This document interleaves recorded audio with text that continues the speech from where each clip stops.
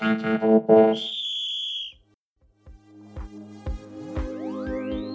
and welcome to the Behind the Headlines podcast, brought to you by Bristol's independent media, Bristol 24/7. My name is Betty Woolerton, and each week we bring you compelling and fascinating conversations from people all over our amazing city, delving behind the headlines of Bristol's news, culture and more. St Paul's Carnival is set to make a return to the streets of Bristol for the first time in 3 years. The COVID-19 pandemic put the celebrations on hold, but 2023 is expected to bring together more than 100,000 people for a day of connection, community and culture. In this episode, I'll be chatting to LaToyah McAllister-Jones, the Executive Director of the Carnival, about the wider meaning of the celebrations and what people can expect from this year's event. Thank you so much, LaToyah, for joining me today on Bristol 24/7's Behind the Headlines podcast. How are you doing today? Yeah, I'm good, Rachel. I'm good. Having a little bit of a flashback to lockdown because it strikes today. So I've got the kids at home jumping between work and meetings and feeding the kids. And yeah, but other than that, I'm good.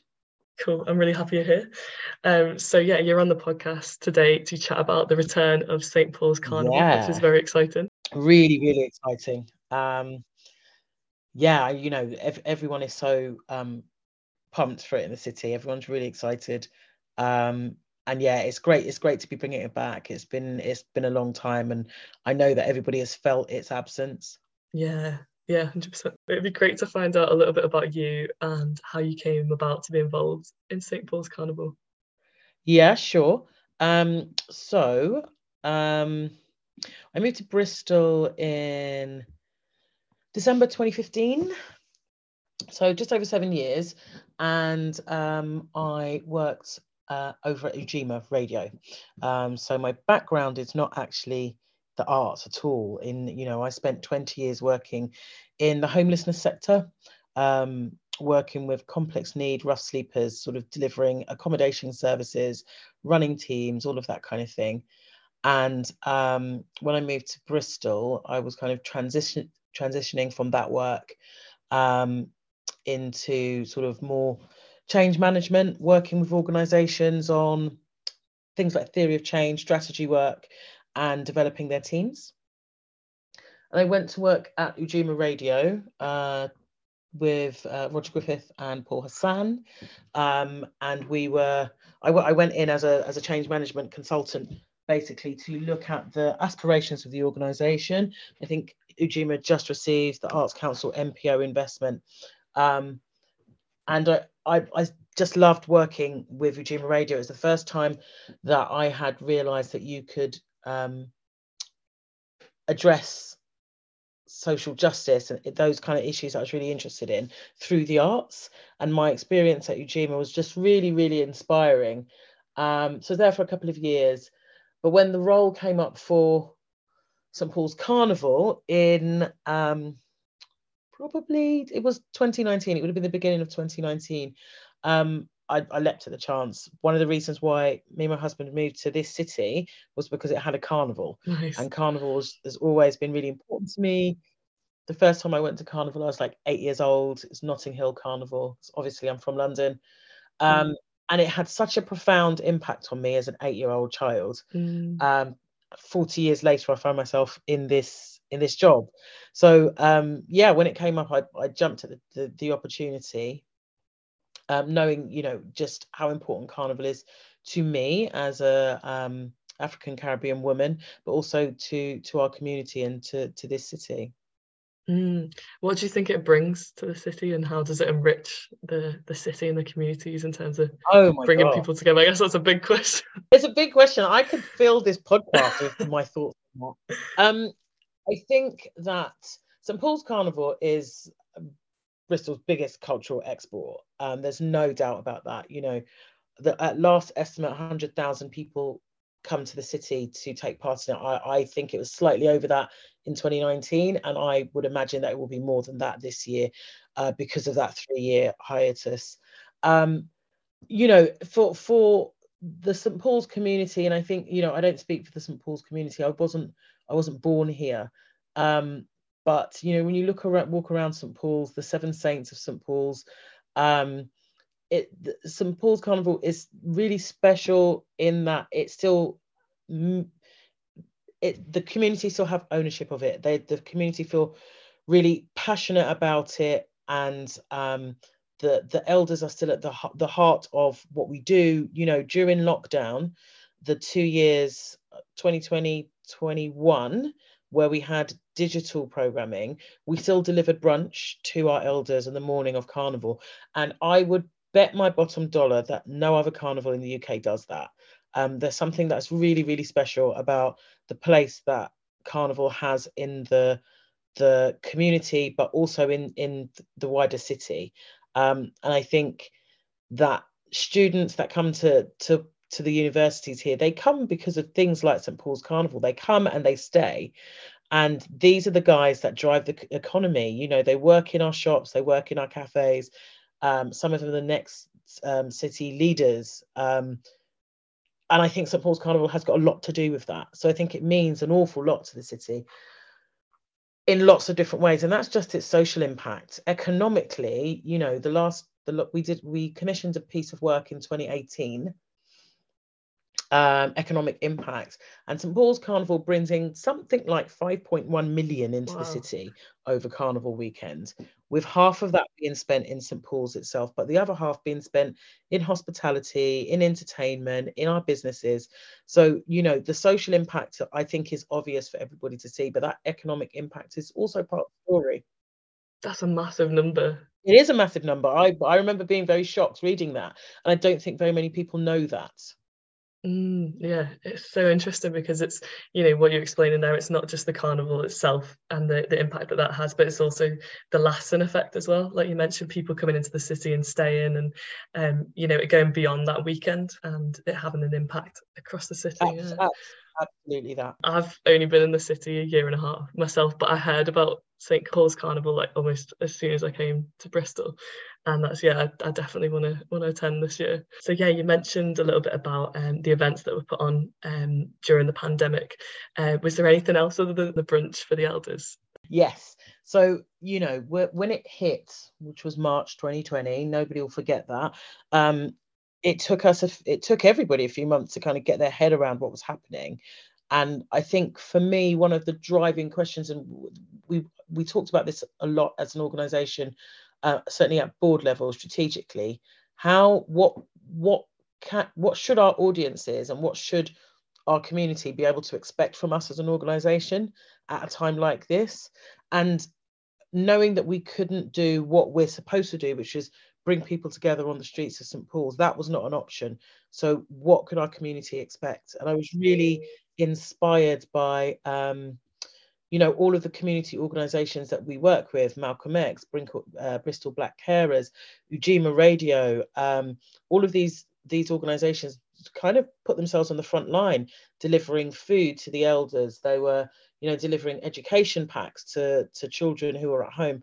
And my background is in frontline services, and St Paul's Carnival isn't a frontline service, but we explored what we can and what we should do, and it's really, you know, creatively it has been a really interesting time for our organisation. So, you know, everybody turned online. That was what the automatic thing that we did. Zoom became our best friend. Zoom parties all over the place, and I think it was a Zoom party that kind of inspired me to put on our Spirit Up, which you can see just behind my head here, the thing for that. Spirit Up United at Home was born out of that. You know, everybody's going online. How do we do this?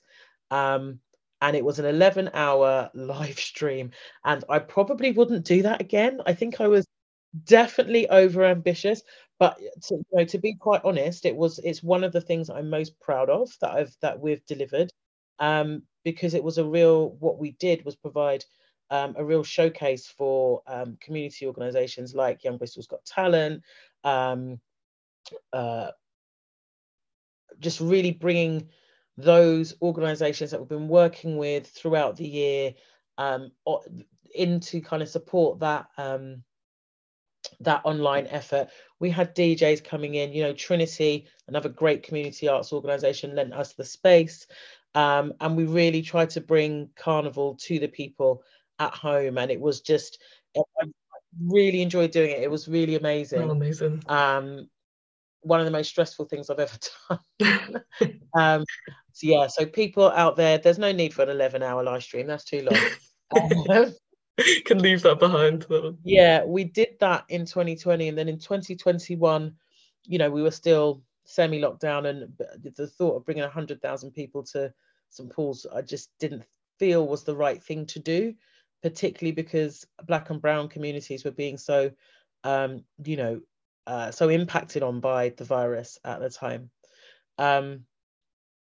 So we did another online event, this time bringing together Carnival artists from around the world. So I was really interested in the evolution of Carnival. I think Carnival, it tells us a sort of migrant story. So Carnival in London looks very different from Carnival in Bristol. Carnival in Trinidad looks very different from Carnival in St. Lucia. So I brought artists from those places together to talk about the evolution of Carnival in those spaces.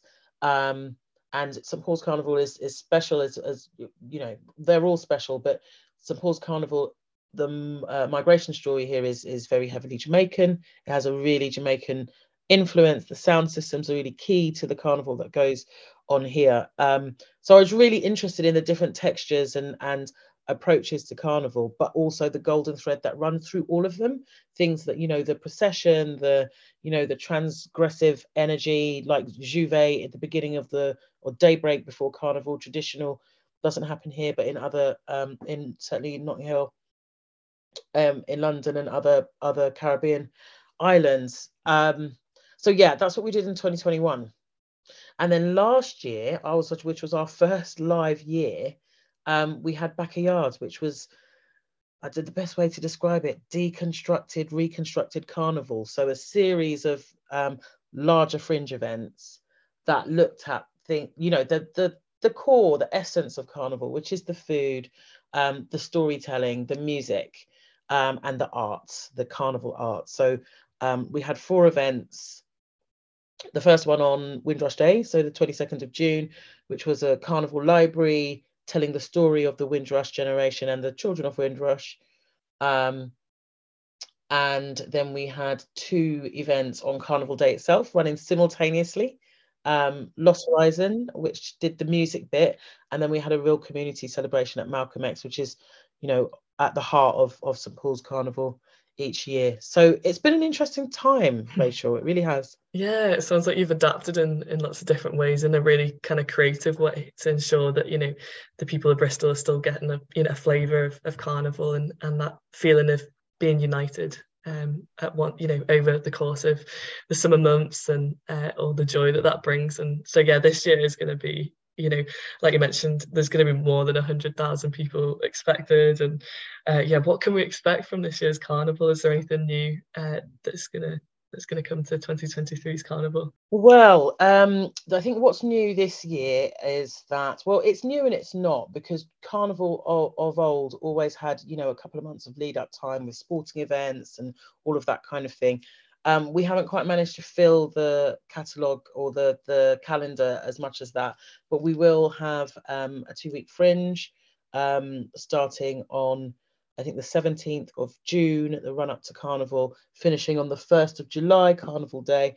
And within that fringe, there will be a number of events. Some of them will be St Paul's Carnival events, but the rest of them will be events from community organisations that are keen on celebrating that, getting everybody ready for Carnival. There'll be educational, some of them will be sort of social, cultural events that fit in with our theme this year, which is learning from legends. So that is a slightly different feature, but I think it's come from the last couple of years, actually, where we've run fringe style events in the run up to Carnival or across, to replace the Carnival Day itself during the pandemic. So we want to kind of keep that approach where we have that run up to Carnival with events to get people ready. We'll be doing some more communications on this, but we're launching a community mass camp pilot program. So traditionally, certainly since I've been with the organisation, if to get involved with the procession or the mass camps, you would have to be in one of our schools programs. I've had lots of anecdotal feedback over the last couple of years that the community want to be able to access and be part of the procession, and I think that's absolutely right. That is the traditional carnival way. So this year we'll be running 2 community mass camps, one at St Paul's Adventure Playground and one also at the Learning Centre, where people can drop in over the weekend to start making costumes.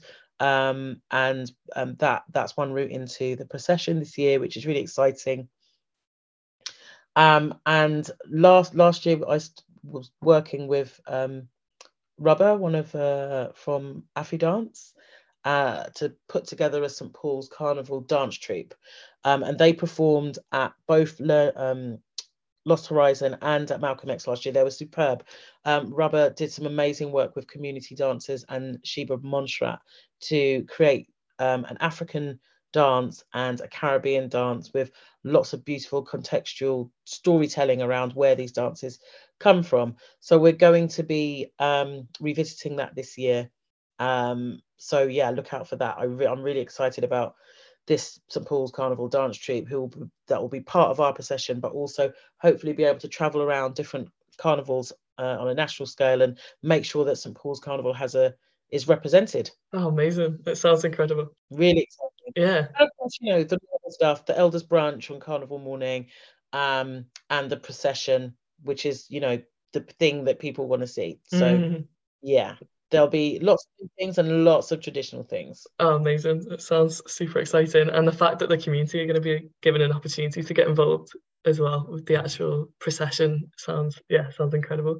I know you mentioned the theme this year, which is learning from legends.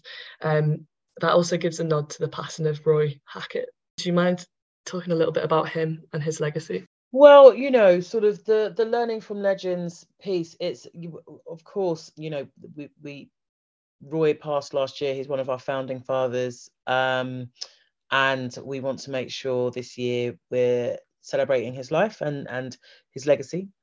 But it's also the theme came out with from a conversation that we had with our cultural reference group, which is a group of community members from St Paul's and also beyond, who have a vested interest in the cultural aspect of Carnival, and we consult with them around specific aspects of our work to ensure that we're getting it right and speaking to, we're not just speaking to ourselves and the organisation. So the Learning from Legends theme came out of speaking to this group, and as well as looking back and looking at the past, the community lost lots of legends during the last 2 years in COVID. So we want to remember those people as well. But look, we also want to look at the legends that we have now.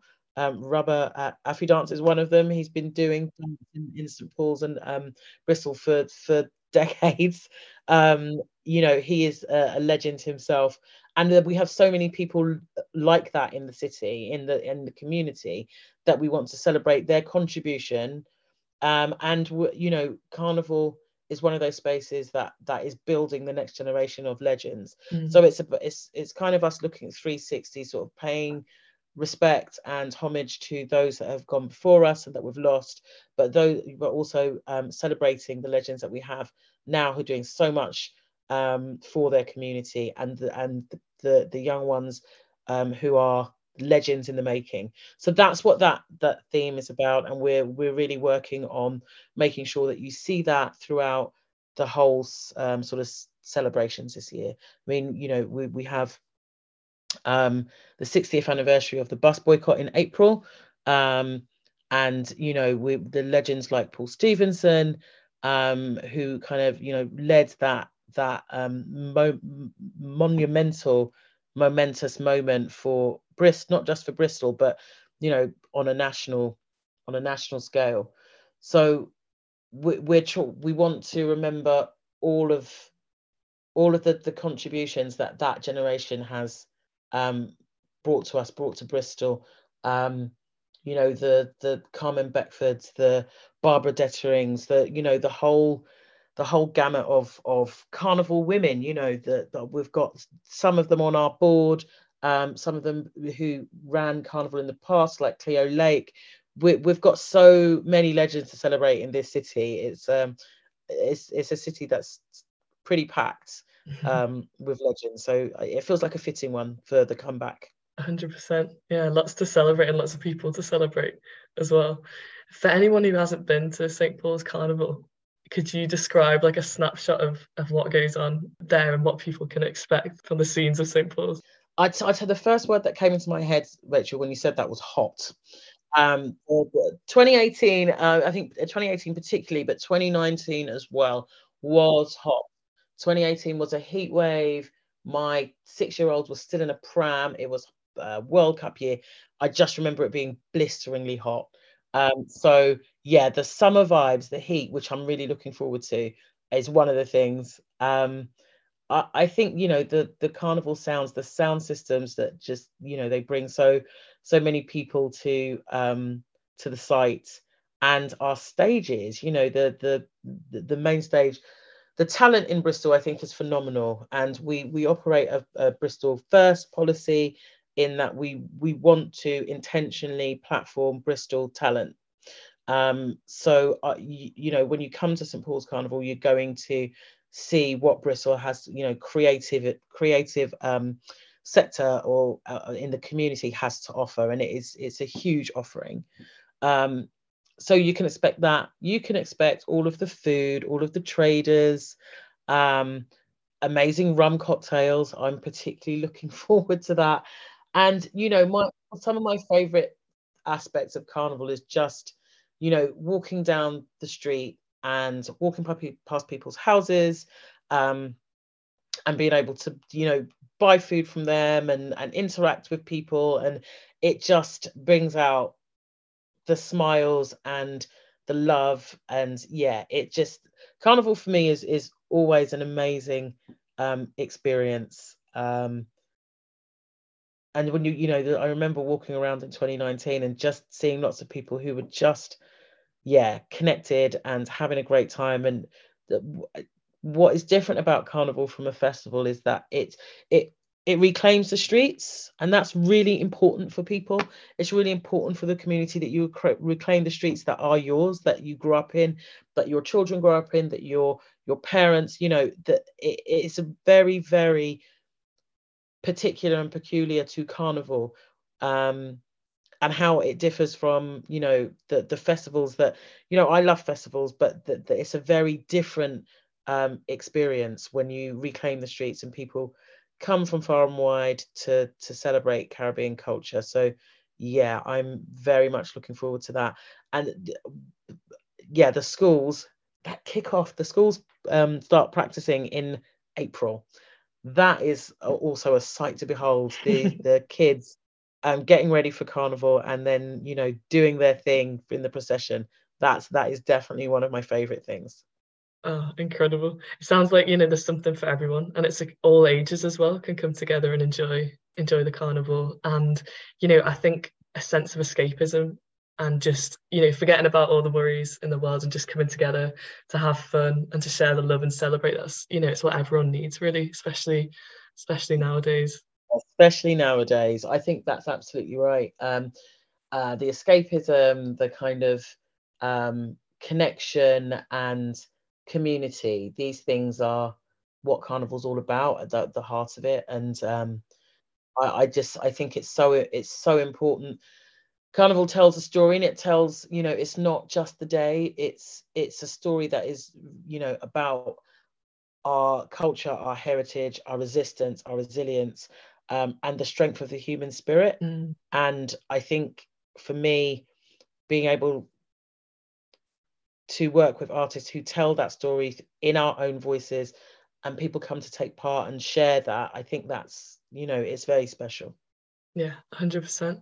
Well, all the best for 2023. It sounds like it's going to be an insane event. Thank you. I look forward to seeing you there, hopefully, on the streets. Yeah, for sure. Amazing. Thank you, Rachel. Cool, no problem. Is there anything else you'd like to add before we wrap up? Yeah, I think what I would like to add is that we need everybody's help to fundraise for this event. We were successful with our Arts Council National Portfolio Investment application, which is great news. Really, really pleased about that. But, you know, I want to give everybody a really strong message that that is only a part of what we need to raise. Carnival, without any of the organisational core costs around 400,000, and we are raising sort of 250 of that. So we really need people to understand that, to dig deep, support their carnival, because it's, you know, it's the most fantastic thing that this city offers, without doubt, and we need to take care of it. So fundraising campaign will be kicking off in April. Look out for it, and yeah, support us. Where can people donate if they want to make a donation? People can go to our website, www.stpaulscarnival.net, and you can donate at our website, but you can also go to our information page about getting involved. You can sign up as a volunteer, and we'll we need as many volunteers as possible.